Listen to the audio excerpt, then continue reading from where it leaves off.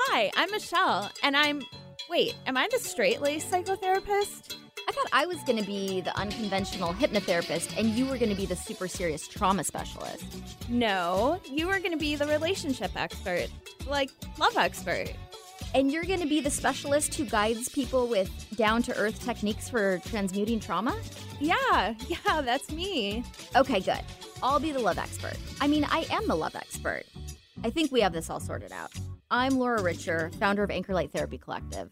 And I'm Michelle Mooney, a therapist at Anchor Light, and this is Holding Ground. Today and every Monday, we've got a little bit of everything for you. Shall we? Yeah, let's do this. Good morning. Welcome to Holding Ground. I am Laura Richer, the founder of Anchor Light Therapy in Seattle, Washington. And as always, I'm here with my co-host, Michelle Mooney, who is our resident trauma therapist at Anchor Light. Good morning, Michelle. Good morning, Laura, and good morning to our listeners. So we have a very exciting show for you today. We are going to be talking about the 7 things to know about couples counseling. And so, in my opinion, one of the best things that you can do for your relationship or marriage is to go to couples counseling. And today we're going to break down all the reasons why couples counseling might be able to help you and your relationship.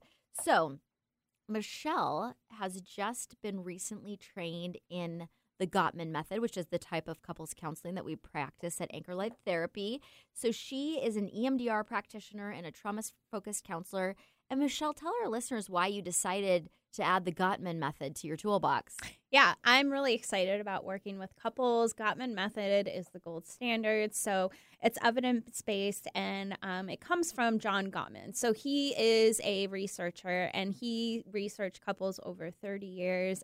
There was something called the Love Lab, where he in-person researched couples, how they dealt with conflict, that sort of thing. And then his wife, Julie Gottman, also created this. And so she kind of takes his research and applies it to her counseling practice. So they were a really good team. He was they were both doing the research at the Love Lab. Yeah. But she was the psychologist, he was the researcher, and they took all of his research and developed this counseling method that is rooted in data and evidence of what works with couples. Yeah. So that's several years. Yes, of it. Yeah, 30 years. Yep. Yeah. So that is what we love about it, is that it's data-driven results on how couples can positively adjust the course of their relationship and their lives. Yeah.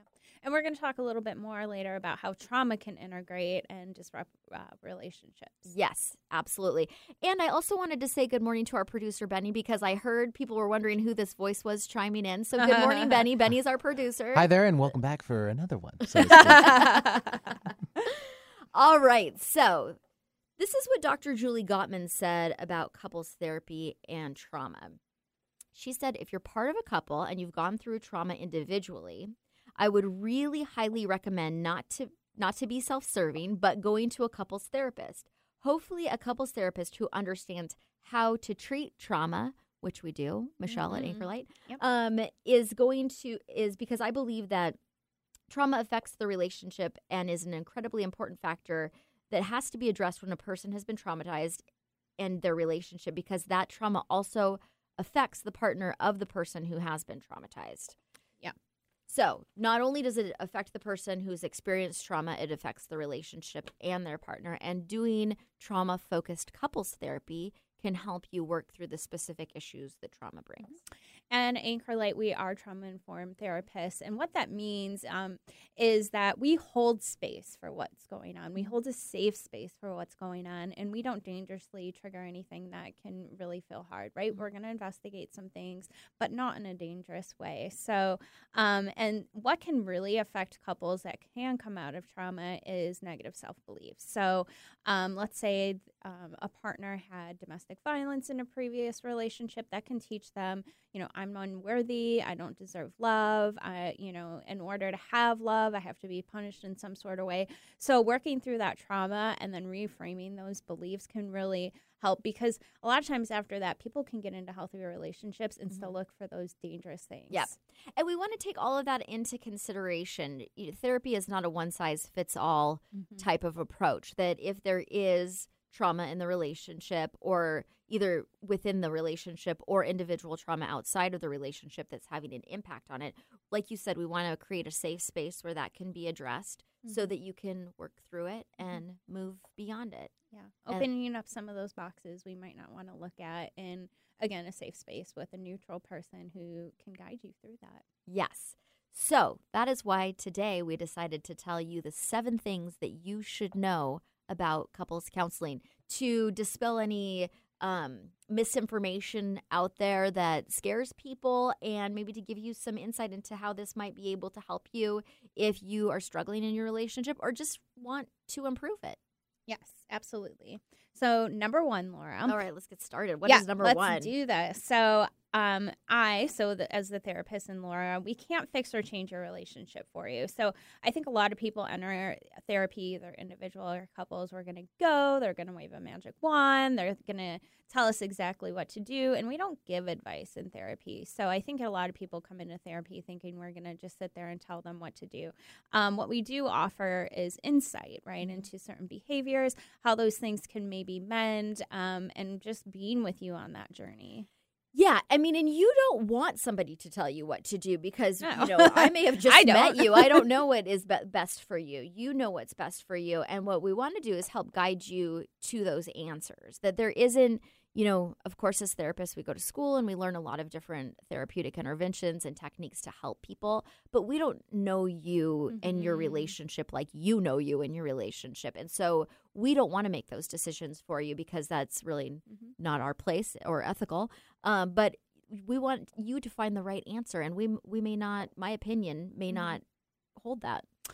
And a lot of times with advice, we can get that from family members or friends. And, that can be maybe kind of helpful. But the thing is only you and your partner really know what's going on in that relationship. Right, exactly.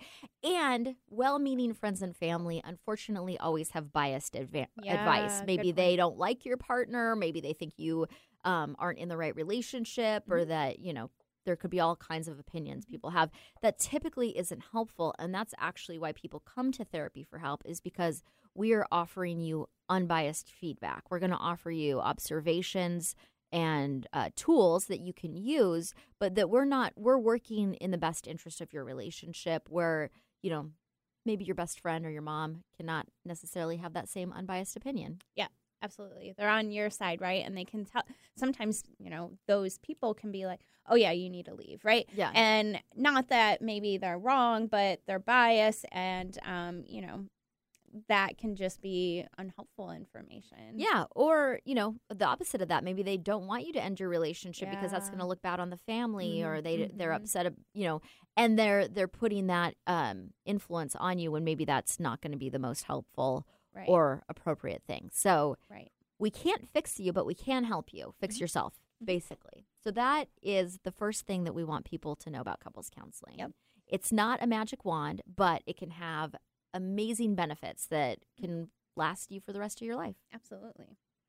So, Laura, moving on to the next thing, if you can't convince, so this is number 2, if you can't convince your partner to enter into couples therapy, start alone. So that piece is about, and we see this a lot, right? Some people will start couples therapy and then we might recommend like, hey, but before you come back or whatever, maybe, individually work through some things, learn about yourself, learn about the root of why you might be having certain behaviors. And that can only enrich the experience when both of you do come to therapy. Yes. Or couples therapy. Yeah. And if you have a partner who doesn't want to come to therapy, that might be your only option, is to start doing individual work.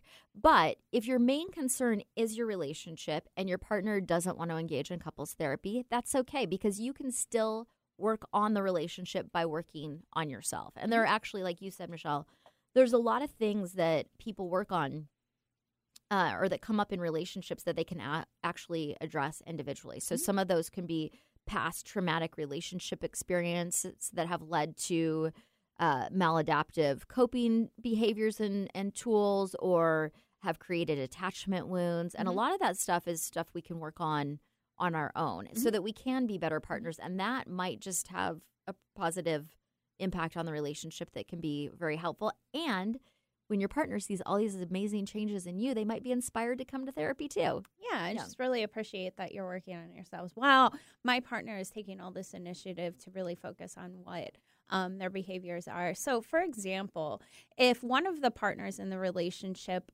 yells all the time, right, to communicate or try to get their needs met, that can come from, let's say, childhood, right? So if we have a parent who might be always intoxicated, has their own mental health issues, so personality disorders, severe depression, they can't get out of bed.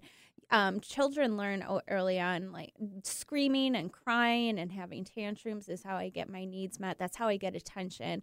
And so that can carry on into adulthood. So let's say with that particular partner, we investigate those things. We go back through EMDR if that is the therapy they want to do, give that insight, heal those things, and then that can help the couple and the individual moving forward. Yeah, because that, if the behavior that's showing up in the relationship that's causing problems is really rooted in childhood trauma, it can be beneficial for you to just do your own therapy and work through some of those things. So, and a lot of times I've seen this often throughout the years is that one partner will want to come to therapy and the other partner will be scared because they have a lot of misconceptions about what therapy is. They think that they're going to be judged or ganged up on.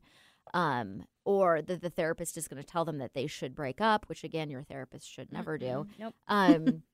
And so just by allowing them to see maybe some progress that you're making on your own and that therapy isn't a scary experience. I mean, I've had clients who had panic attacks the morning of their session because they were so afraid of what was going to happen. And that can happen in individual therapy as well. But I think another issue that might prevent or give some resistance is the therapist is going to take sides. So let's say, Laura, you're a female couples therapist. So if it's a straight relationship, the husband might be like, oh, well, the females are going to kind of gang up on me or take sides or something like that. So, and we don't do that. No. The couple as a unit is our client base, right? We want to help both. We want to gain insight. So maybe we'll give insight into certain behaviors and, see how the other partner, how that influences them, how that falls on them, how that feels, but never taking sides. No, and we're not interested in, I want to air quotes, right and wrong, that it's not about being right or about being wrong. It's about what is effective and what is not effective. And so if you have certain behaviors in your relationship that are not effective, I have no judgment about that. I only want to show you that there are more effective ways that you can get basically we're trying to have our needs met, like yelling, for example. I'm yelling and screaming because I'm trying to get my point across. I'm trying to have, I want my partner to understand me. However, I might have a partner that it just shuts down when somebody's yelling. So they're not even hearing me anymore. They've totally disconnected from this conversation. And so what I want to do is not judge the person for yelling. That's the way that they've learned to communicate, but to show them that, in fact, you're with a partner who can't hear yelling. And so these are some more effective ways for you to go about having your needs met. And that's the whole point. It's not about judging. Yeah. So going back for a second to the yelling piece. So maybe you're yelling to get your needs met. Maybe your partner has some trauma around that, right? Yeah. So they grew up in a home where there was constant yelling. So yelling can equal danger, right? I need to flee the situation or, like you said, shut down, just kind of like accept that and kind of like curl up in a ball in a way, right? And just feel like you're being punished in some sort of way. So not only is it not effective communication, but if the partner does have some trauma, that can only build upon that and, break down communication, break down the meaningfulness of the relationship. Right. And so these are all things that you can learn. It's not about judgment. It's just about how to be more effective. And I always tell people, and I truly believe this, that I wish that they would teach us these skills in school. This would have served me much better in my life than, say, algebra ever did. But no trauma on my part from algebra whatsoever. But therapists usually aren't math people. No. We're social artists, essentially. So more English and sociology majors in the therapy profession. But they are things that you can learn. You're not just born with these skills. They are learned behaviors. And if they weren't modeled to you by your parents or your primary caregivers, you're most likely not going to have learned effective communication and relationships. And these are things that you can come to therapy and learn. Yep. So, modeling from parents, that's a really good point. So in the same way, if we never learn how to, manage our finances, what credit looks like, that sort Another of thing thing. they should be teaching us in high school. I know. I had a brief class and they're like, this is how you balance your checkbook. I'm like, I don't have a checkbook yet, but okay. My parents didn't give me that. So in the same way that maybe that wasn't modeled to a lot of people, effective communication skills, how to really show compassion, how to be open to other opinions. So again, we learn how to look at the world. We learn how to function in the world from what our parents had taught us. And if there was trauma involved, what they taught us, that trauma is not an effective teacher. Yep. But the good news is that you can unlearn those behaviors. Absolutely. And so it's not you're not doomed to be stuck in negative relationship patterns forever. There are a lot of things that can be done that little things actually that can be done that can have a significant impact. So today we are focusing on couples therapy and the 7 things that we want you to know about couples work. But I also want to say that we do individual therapy as well. So if you are wanting to work on past relationship trauma or childhood trauma and you're not in a relationship right now, but you want to be in a good space for a new one, that is also something that you can come to Anchor Light for. Yeah, I've worked with a lot of folks like that. Like, I think I might want to get into a relationship. I'm not ready. I don't have the skills. One thing I like to teach with clients like that is, so let's say a client had previous trauma around a relationship, right? I had a client actually not too long ago where, we're discussing, what do you feel like you deserve in a relationship? What do you feel like you can't tolerate? And this client actually said to me, I deserve things. I didn't realize that. And again, that can be a really hard thing for folks to identify what they feel like they deserve. So really educating, really guiding people along individually can just be just as beneficial. So earlier in my career and my last stint on the radio, I actually talked a lot about dating and helping people get unsingle and find the relationship that they really want. So that is something that we continue to focus on at Anchor Light. And dating, when you're dating, it's actually a good time to do some work around relationships so that you can identify and attract the relationship that you really want. So, and what you really deserve. Exactly. Not settling. Yes. So I think, Michelle, that this is a good time for us to take a little break. And when we come back, we're going to continue talking about the 7 things that we want you to know about couples therapy. You are listening to Holding Ground on KKNW. Alternative Talk 1150. We're on your radio at 1150 a.m. We're on your HD radio at 98.9 Channel 3. So many ways to listen. We're on the web at 1150kknw.com, streaming live audio and video as well as MP3 archives of many of our shows. So many ways to listen. And now, we're on your smartphone or tablet. Download our free app in the Apple App Store or Google Play and take Alternative Talk 1150 anywhere you go. So many ways to listen. No matter who we are or where we come from, we all experience difficulties in life. Military veterans know that sometimes it takes strength and determination to make it through. Whether it's obvious physical challenges or struggles on the inside, it takes strength to ask for help when you need it. I knew that I had to get support, not just for me, but for the sake of my wife and kids. Talking about it has helped me feel more like myself again. Honestly, it was hard to open up at first, but it's changed my life for the better. Learn how veterans like us have reached out for help. And hear stories of strength and recovery at maketheconnection.net.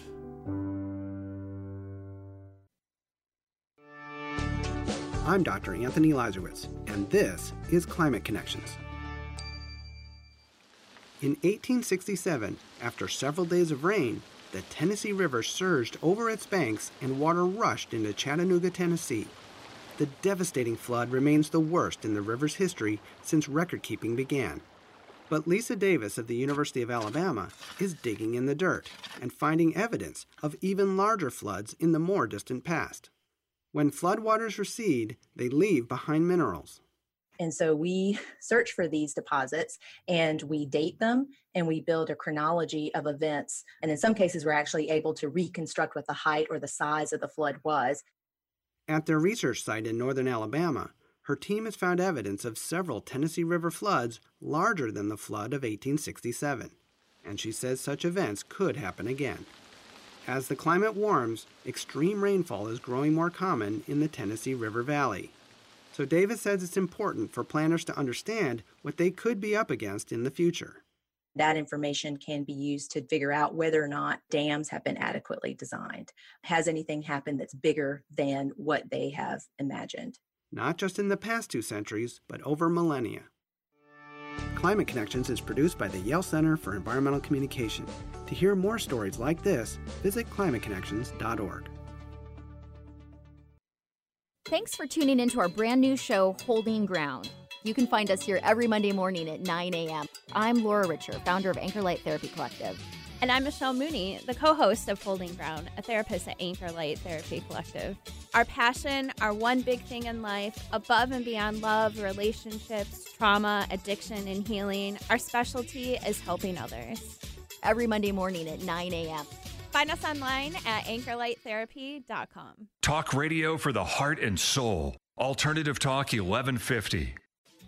Welcome back to Holding Ground. Quick review that you can find us on social media. You can find us on Facebook, Instagram, and we also have a YouTube channel where you can listen to our shows. Some are recorded live, so you can watch that, including the EMDR one. That was a really good one to do live and have that video on there. So YouTube channel, Anchor Light Therapy. And also go to anchorlighttherapy.com if you want to schedule your complimentary 20-minute consultation. Yeah, see how couples therapy or individual therapy can help you. So today we're talking about the 7 things that me and Michelle think that you should know about couples counseling. And the first one is that we can't fix you. We talked about that in the previous segment. The second one is if your partner is not ready to come to couples counseling, you can come on your own and it'll still benefit your relationship. Right. Yeah, absolutely. So what's number 3, Michelle? You should start before the trouble arises. This is so important. So in the Gottman research, Dr. John Gottman found that most couples wait about 6 years. They have 6 years of being unhappy before they decide to go. So long. It's a long time to be unhappy. And usually that's a really interesting statistic because I was talking to someone the other day about like the 7-year itch. It always seems like a lot. It seems like a lot of couples in their 7th year start to question whether they want to stay in the relationship. So that kind of lines up with if there's been 6 years of unhappiness that you might start to contemplate that you're not wanting to be there anymore. Yep. So timing is everything. You really want – a lot of couples honestly come in when it's too late, when there's too much damage that has been done to the relationship, and there really isn't a way to move past it. Yeah. So you want to come in before that. You want to come in even when there isn't any problems, when you want to just work on improving your communication or maybe building skills before something happens, right? Exactly. Yeah. And I think that I think this is changing, but I think in the past there's kind of been a stigma around therapy or couples therapy. Like there must be something wrong with our relationship if we can't figure this out on our own. And people outside, right? Oh, your family, like, oh, you're going to couples therapy. It's that bad, right?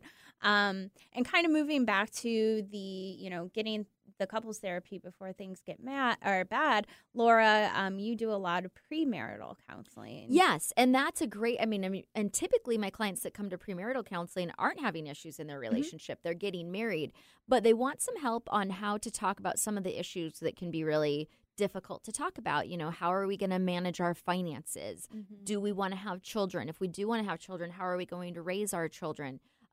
Maybe issues around family and in-laws, if there's anything that comes up there. So this is premarital counseling is a great time to start talking about your relationship and addressing issues before they actually come up as problems. And I think when we're planning weddings, a lot of like little things can kind of come up. So if we can't compromise over centerpieces or, how many people are going to stand up for us in the wedding, not being able to compromise. I had a client pretty recently who really didn't want somebody to come to their wedding. Their partner did. And so, that's kind of a communication issue. That's also, why this other partner is not supporting it. Okay, they don't want them at the wedding, right? Even though I really do. My partner doesn't. So identifying those little things as we're planning something big can be, really helpful. So going to premarital counseling around that. Because it's so interesting. That's such a great example. So I want someone to come to the wedding. I don't want that person. Like, that doesn't seem like a major deal breaker issue. But if some of these things aren't resolved, 15 years could go by, and then all of a sudden it's like, I want a divorce. And another thing, I didn't want your Uncle Fred at the wedding. Those things can continue to can come build up. Yeah, we've talked in previous shows about how some of, a lot of conflicts or disagreements you'll have in your relationship will always kind of be there if we don't resolve them. So it can kind of come back into maybe an argument like, and there was this other time, which we don't recommend that either, right? And then also, Laura, tell us a little bit more about the kind of like depression that can happen after a wedding. Well, I think so. When after couples have a year of planning a wedding, it's, they're kind of consumed by this whole experience, and then they get married, and I think a couple things happen. Now, this, like, the big excitement celebration stuff has been taken out. So now it's like, well, what's next? We've focused all of our attention on this big event, and now here we are. So sometimes that can bring things up for people. I also think that sometimes there's just an added layer of pressure that comes when you deepen your level of commitment. And that could be with marriage, that could be moving in together, that could be having a child together. But that just naturally puts pressure on a relationship because it's you're like, oh, wait, now I'm really in this. Now I'm legally bound to this person. Maybe some of the things that they did before that weren't bothering me are bothering me now. So I think they can bring up some issues around, and like I said, that's any form of deepening a commitment. And if you're not aware that that's kind of a natural thing that happens in relationships, you might start to think, oh, something's wrong with our relationship, or this isn't as exciting as I thought it was going to be. What's wrong here? And that's not the case at all. So one thing I love about the Gottman method is a big piece of it is psychoeducation, that they have all this relationship data, and that we can educate couples about these are normal patterns in a relationship. I worked with a couple a little while ago that was a younger couple that were contemplating getting married. They're in their late 20s. And they were wondering if there was something wrong with their relationship because they'd been together for a couple of years, and they were kind of moving out of the initial bonding phase, where you're kind of in that euphoric state where everything that person does is amazing. Your heart skips a beat when you see them. Your adrenaline and endorphins are all firing off. So we get that for like 18 months. That's the initial part of a relationship. And then as you move into a longer term relationship, you're not going to necessarily, your heart's not going to skip a beat every time you see this person. You might see them every day. It's not new anymore. That doesn't mean that there's something wrong with your relationship. And so they were questioning, is there something wrong? We're not still having this kind of euphoria about each other. And so that was a great opportunity to kind of give some just psychoeducation about these are some of the stages that happen in long-term relationships, and that you don't stay in stage one for the whole time. And that brought them a lot of relief because they were starting to think that maybe there was an issue when there really wasn't. Yeah. I think a lot of people can think like, oh, we're getting married and we're planning this wedding, or we're moving in together and everything is perfect. And no person is perfect, just like no couple is perfect. So just because there's little like disagreements or, other kind of maybe quote unquote flaws in the relationship, that doesn't mean it's breaking down. It doesn't mean that it's bad. It means we're kind of entering a little bit of reality now. And that's okay, because that's what we think we're signing up for, right? And so not thinking like, oh, a thing kind of arises, so automatically there's trouble in our relationship. Right. It's normal. It's normal, and relationships have different phases. You have the initial honeymoon phase. You have if you get married, the newlywed phase, or even if you're not married, just kind of the beginning parts of the relationship. And then, when couples have children together, that changes the relationship. That changes the dynamic that they have with each other. When they become empty nesters, or there's all kinds of different phases depending on what your life path is. And when something deviates, right, from our normal, right? Like, oh, we have children, so now we have to focus on this baby, and now we can't maybe do as many things as we used to do, right, et cetera. Yeah, and I think that learning how to effectively communicate during those times, and that there are normal phases in relationships that are different, that you're not always, like I said, in the honeymoon phase, can be really helpful. So you don't have to be in crisis. You don't have to wait until you're ready for ready to walk out the door. There are things, just when challenges come up, it can be a really good time to address those things in therapy. And it doesn't have to be a long-term thing either. So like the couple that I was working with that was in their 20s, we did a little therapy for a little while, and then they went on their way. It wasn't, they were just kind of checking in and doing a tune-up. So some people do intensive therapy when there's been a betrayal or a crisis that happens, but sometimes you can just do a little tune-up. Right. So, and challenges happen. So let's say there's an argument. So one of the things that Gottman teaches is, so we're going to argue, we're going to have hard times, but how do we repair that after that happens? How fast we apologize, even though we aren't necessarily apologizing for something that we think we did wrong, but just acknowledging like, hey, I understand this hurt you. And then, that apologizing and then interjecting that humor in there, right? And so, maybe there's some physical touch or anything like that, a hug, those things can really do the repairing. So the challenges are going to happen.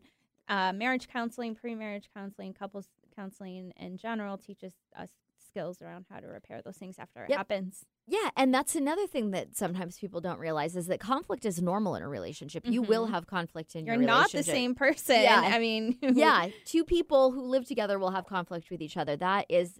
And I'm actually concerned if someone doesn't have any conflict at all, because that might mean that they're not really expressing themselves or saying what they really think. Good point. They're suppressing things, right? Or they're placating their partner. And that's not good because, so let's say you did something that really hurt me, but I don't want a conflict, so I just kind of deal with it. I absorb it. And then that can create resentment. So we're harboring things that actually aren't functional. And then like we were talking about earlier, and you invited your best friend that I really hate to the wedding, and so those things can finally come out in ways that we don't want them to. They can come out in anger and arguments, or maybe just the end of the relationship. And conflict doesn't have to be scary or even painful. It's just it's an opportunity to get to know your partner better. A lot of people feel more connected to their partners on the other side of a conflict if they know how to handle conflict in a healthy and productive way. So when we don't handle conflict in a healthy or productive way, then it can be very hurtful, and we can build up resentments and find it hard to communicate. But it doesn't have to be that way. There will always be conflict, but there's also a healthy way to handle it that will actually lead to you having a better connection with your partner and a deeper understanding of them. Yep. So Laura, do you think this is a good time to take a break? Yeah, let's go ahead and take a break. And when we come back, we are going to let you know the second half of the 7 things that you need to know about couples therapy. So stay tuned to Holding Ground on KKNW. High school sports are as American as apple pie. And going to a game or meet is a chance to see the stars of tomorrow shine today. But as anybody who's ever attended a high school sporting event in Washington knows, you can't have the stars without the stripes. High schools are currently looking for new officials in almost every sport. Who looks good in stripes? Anybody looking for a way to stay connected to a sport they love. If you like the idea of giving back to your community while earning a few extra bucks, chances are you'd look good in stripes too. We want to hear from you. We need to hear from you. No officials means no games. No stripes means no stars. And what kind of America would that be? Washington needs more high school officials. Go to highschoolofficials.com to sign up or learn more. That's highschoolofficials.com. Do you make a positive difference in the world? Do you have a talent, philosophy, base of knowledge, product, or service that you know could help a lot of people if only you could reach them? Join Alternative Talk 1150's family of broadcasters and start walking down a fruitful path. As host of your very own program, dial 425-653-1150 and find out just how affordable it can be to have a show on 1150 AM. That's 425-653-1150. Alternative Talk, we have an opportunity waiting just for you. I'm Dr. Anthony Lazarowitz, and this is Climate Connections. It's harvest time, and by eating what's in season locally, people can reduce the carbon pollution caused by trucking food long distances. That's easy to do when farmers markets are open, but it can be more challenging in the dead of winter, especially in cold regions. So Brooke Knisley of Alternative Roots Farm in Minnesota encourages her customers to do what their ancestors did: Preserve food now to enjoy later. Items like berries, peppers are super easy to freeze. And root vegetables can be kept in a cool pantry. We installed a new large walk-in cooler system where we can store our apples and other winter storage crops, squash, onions, garlic, late into the winter. She provides those items to her customers, along with canned foods and greens that she grows in a passive solar greenhouse. She says local farmers may offer more in winter than you realize, and talking to a farmer is also a chance to learn about their growing methods. Don't be afraid to connect with your farmers in a deeper way or reach out to them at a point in the season to find out what they might have. So just rethinking what eating in season means and how you can integrate that into your life. Climate Connections is produced by the Yale Center for Environmental Communication. To hear more stories like this, visit climateconnections.org. Thanks for tuning into our brand new show, Holding Ground. You can find us here every Monday morning at 9 a.m. I'm Laura Richer, founder of Anchor Light Therapy Collective. And I'm Michelle Mooney, the co-host of Holding Ground, a therapist at Anchor Light Therapy Collective. Our passion, our one big thing in life, above and beyond love, relationships, trauma, addiction, and healing, our specialty is helping others. Every Monday morning at 9 a.m. Find us online at anchorlighttherapy.com. Alternative Talk 1150.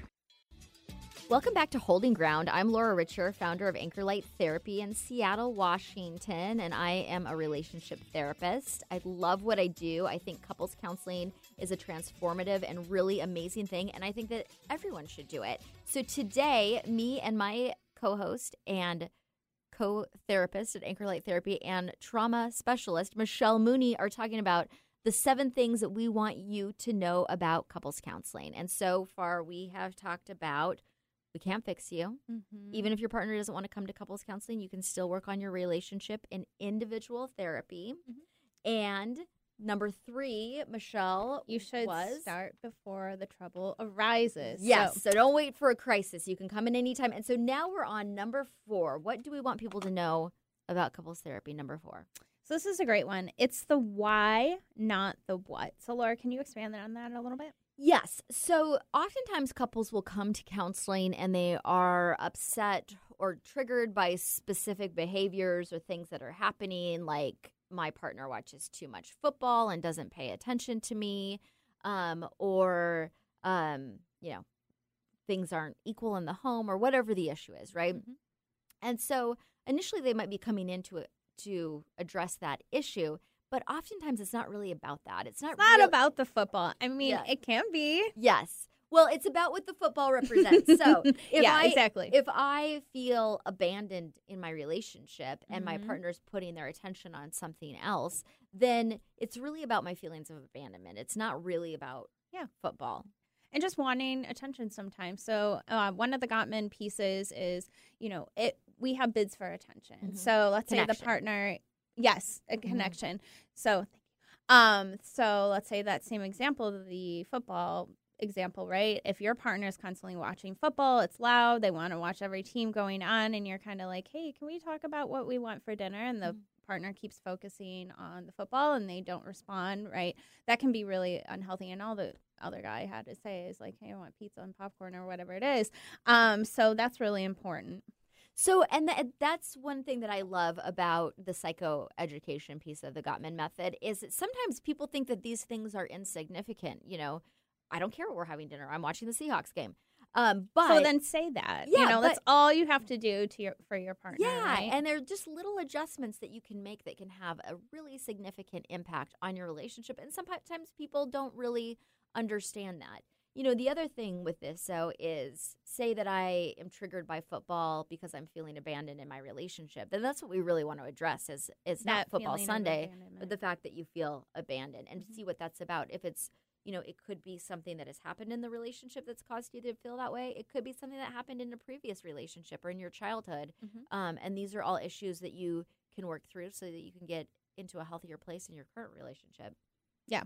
So I think those feelings of abandonment, like you said, can come from prior relationships, but also I think a lot of times more rooted in childhood. So let's say, your parent, for whatever reason, was absent. That can really cause that. Where's my parent? Where's my love? Where's my attention? And then we can kind of carry that through and apply it to situations where that might not be really what's going on. So the partner who didn't answer during football, like you said, maybe he doesn't care what, is for dinner. But to that other partner, it's like, well, why aren't they responding? Why aren't they there? Why did they disappear into this game? So that can come from a lot of different places. And again, addressing that trauma. And you should always answer your partner when they're talking to you. Yeah. People get into these bad habits. So that is important. But at the same time, it's not that big of a deal. But if I have a narrative that I'm being abandoned or I'm not good enough or I can just really run with that. When maybe my partner didn't hear me because he or she is so enthralled with the game and what's happening. Doesn't mean they want to check out of the relationship right. or they're leaving you. But it can feel that way if you have unresolved abandonment issues. So it's not necessarily about the dishes in the sink. It's what the dishes in the sink represent to you. And that's what we can help you get to. Shout out to the dishes. Yeah. Always a problem with the dishes. Why aren't the dishes done? Dishes and laundry are really problematic in relationships. Yeah. Or maybe just for us, Laura. Yeah, they're never ending.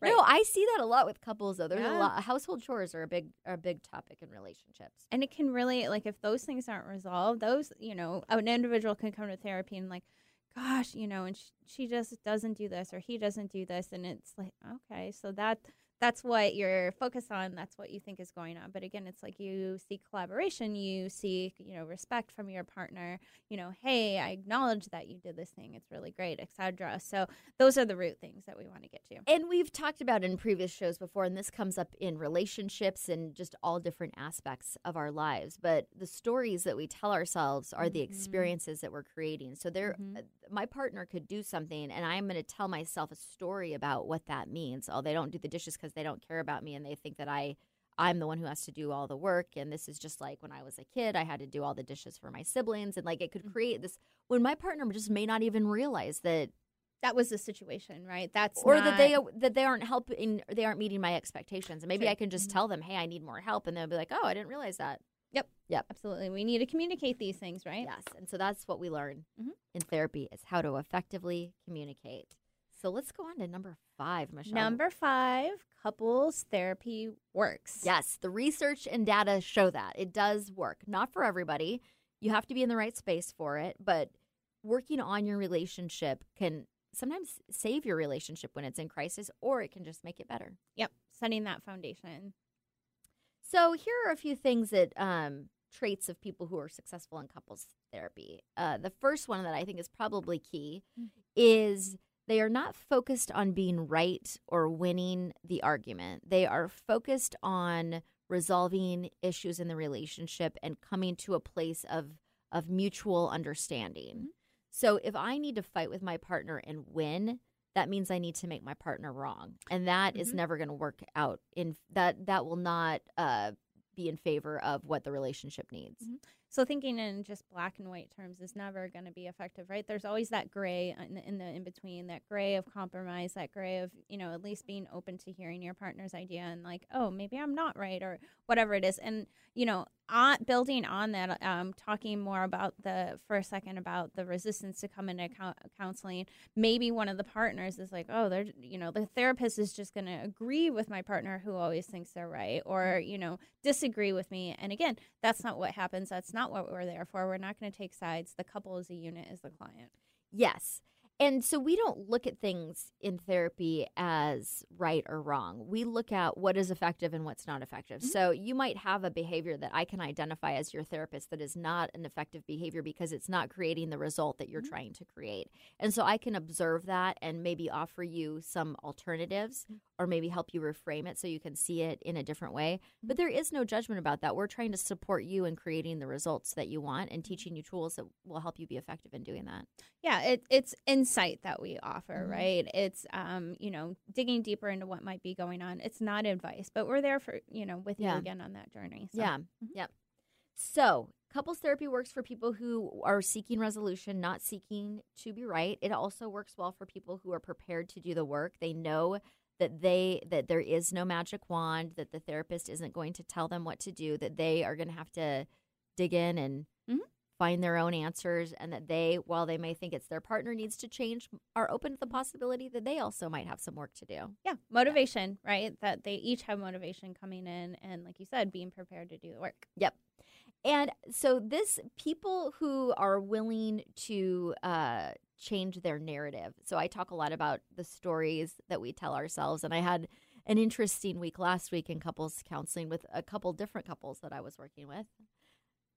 And that was that they realized that their arguments were not really, their conflicts that they were experiencing were not based in reality at all. They weren't having conflict about anything that was actually happening. Yeah. They were having conflict about the stories they were telling themselves about what could potentially happen. Mm-hmm. And so we all kind of had a good laugh about that, because a lot of times we're engaging with the stories in our minds that are not rooted in reality in any sort of way. Yeah.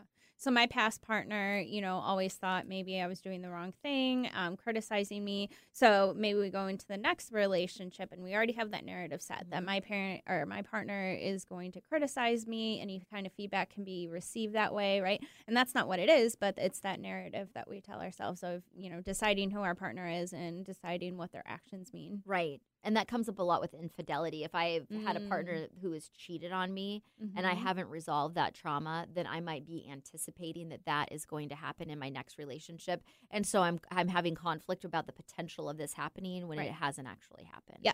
Yeah. So this is the benefit of working through trauma, so that you don't bring that trauma.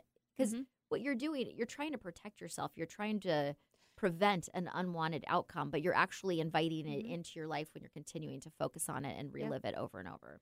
Yeah, trauma and how we respond to that is protection and not connection, and that's something to keep in mind. Yeah.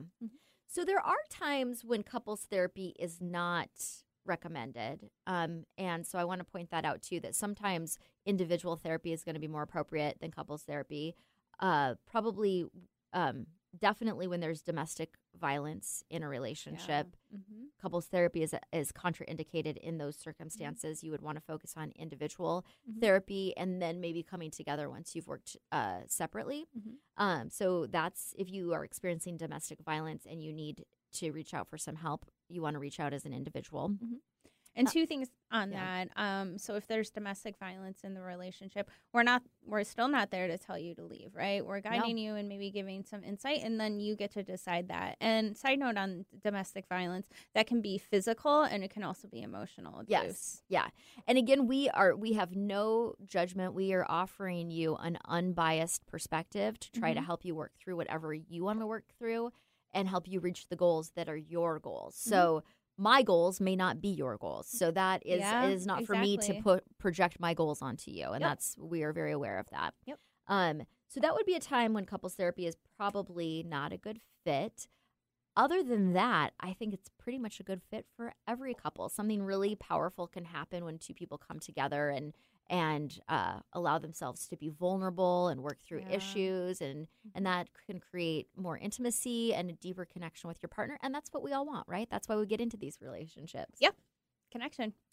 So, Michelle, now we are on to number 6. What is the number 6 thing we want people to know about couples therapy? This is a great one. So a lot of times before people come into therapy, they are hesitant about, is this going to work, right? And so the Gottman method is data-based, and a lot of people prefer numbers. They prefer research. They want to see, okay, this might actually work because there's all this evidence presented. So people who are kind of more logically minded, this might really appeal to them. Yeah. So I learned about couples counseling in my master's program. And when I started working with couples, I realized that some of the things that I had learned, while they can be very effective approaches with certain people, I just didn't feel like was the right fit. A lot of my clients are in tech. They're very analytical, logical, data-driven type people. And so when I was looking for something that I thought would be a better approach than what I had learned in graduate school, I loved the Gottman method because it's based in 30 years of research. Right. And the therapeutic interventions that we learn in the Gottman method are studied, and they're evidence-based, and they're proven to have results. So I love that piece of it. You know, we also use assessments and different types of strategies that will help people navigate conflict, improve their communication. the whole deal. Yeah. All packaged and Yeah. together for you. Nice little gift. Yes. So if you like data and you want to know percentages of results, then this is your method. Mm-hmm. Absolutely. All right. So Laura, are you ready for our last tip on how couples therapy can help you? Yes. And so this is the 7th thing that we want you to know for today, but I'm sure we're going to be telling you a million more things in upcoming episodes. But for today, number 7 thing that we would like for you to know is that if you have tension in your relationship right now, you are not alone. Mm-hmm. So there's a million more things, Laura? Probably. Yeah. I mean, couples therapy is a big topic. Whew, okay, Right? I'm ready. Yeah. For today, we're just doing 7. Yep. Okay. So tension. Why don't you talk to us about that? All right. Well, we're living in a global pandemic. We're facing maybe a financial crisis in our lives. We have all kinds of pressures on us. 2020 has been a very bizarre year. And so we have an election upcoming. We have a lot of bizarre is a really good term for yes. it. Yeah. Yeah. I don't know if I know I wasn't expecting this kind of year. Mm-hmm. So I think all of us are pretty thrown off. Mm-hmm. So if you already had stress in your relationship, this can really be piling on top of it. Yeah, it only impacts it further. And maybe one of you, I've seen this out actually recently, is an essential worker. So I actually have a friend who is a nurse, and her partner is more susceptible to getting sick. So there had to be a lot of distance. She did have to stay away from the home, and that can create tension. And then, Laura, you and I are essential workers. So we are.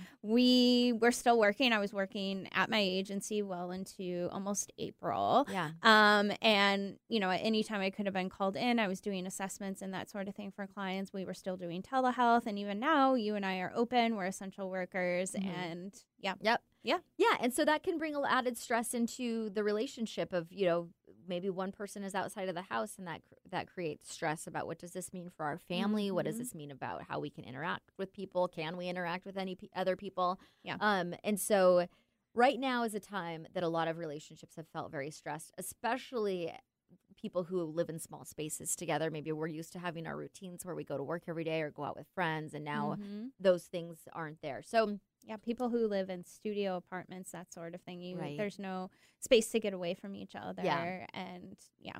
Everything's amplified. So I was reading some research on relationships during the pandemic that they're just starting now to do some studies around that. Love it. And I can't remember which study I was reading, but one of the studies was saying that couples that were already had good communication skills, who didn't have high conflict in their relationships, who were already thriving together, their relationships were actually deepening during this time because they were having the opportunity to spend more time together. Yeah. Yeah. They like each other. Yes. But couples who had conflict in their relationship, they were having a harder time because this has put a magnifying glass on everything and amplified the things that we might have been able to avoid. We can't avoid when we're in a studio apartment together, both working from home. And a lot of values can kind of be addressed during this time. If one of you is really pro wearing masks and the other isn't, or, just having different beliefs around this, we can say like, oh, I don't even realize they might be thinking this way. So yeah, one person feels like it's okay to go out and socialize. The other person's really worried about let's go to the bar. And the other one's like, no, yes. Right? Yeah. We have different, so some relationships can really struggle with that. And I think, now, of course, we're talking specifically about the pandemic, but anytime something difficult happens in life, and this particular incident is happening to all of us, but there are times that your relationship is going to be stressed, which has nothing to do with you and your partner. It can be times, of grieving. Maybe somebody loses a parent, or somebody loses a job, or God forbid you to lose a child. Lose a child, yeah. Or there's or your child is experiencing challenges that you're trying. Maybe a child has an addiction, or there's all kinds of things that can put stress on your relationship. And so, what couples therapy can do for you during those times, or even before those times, is help you create a solid foundation where you know how to communicate with each other. You understand each other's triggers. We all have triggers. We all have buttons that can be pushed. And hopefully, if you have a good understanding of your partner, you work not to push those buttons. Yes, and they will do the same for you. Well, Laura, I think this was really good information today. And to a reminder to our audience, you can go to our website, anchorlighttherapy.com, and sign up for a complimentary 20-minute consultation, chat with us, and we'll guide you. And if you think couples therapy might be able to help you out during this time, whether you're having a lot of difficulties or if you just want to do a little tune-up and make things better, give us a call and we can help you out. Yeah. Well, thank you today for listening to Holding Ground. We look forward to being here next week. Have a good Monday. Thanks for tuning in to Holding Ground. You can find us here every Monday morning at 9 a.m. I'm Laura Richer, owner of Anchor Light Therapy Collective. And I'm Michelle Mooney, a therapist at Anchor Light Therapy Collective. Find us online at anchorlighttherapy.com. We'll see you next week.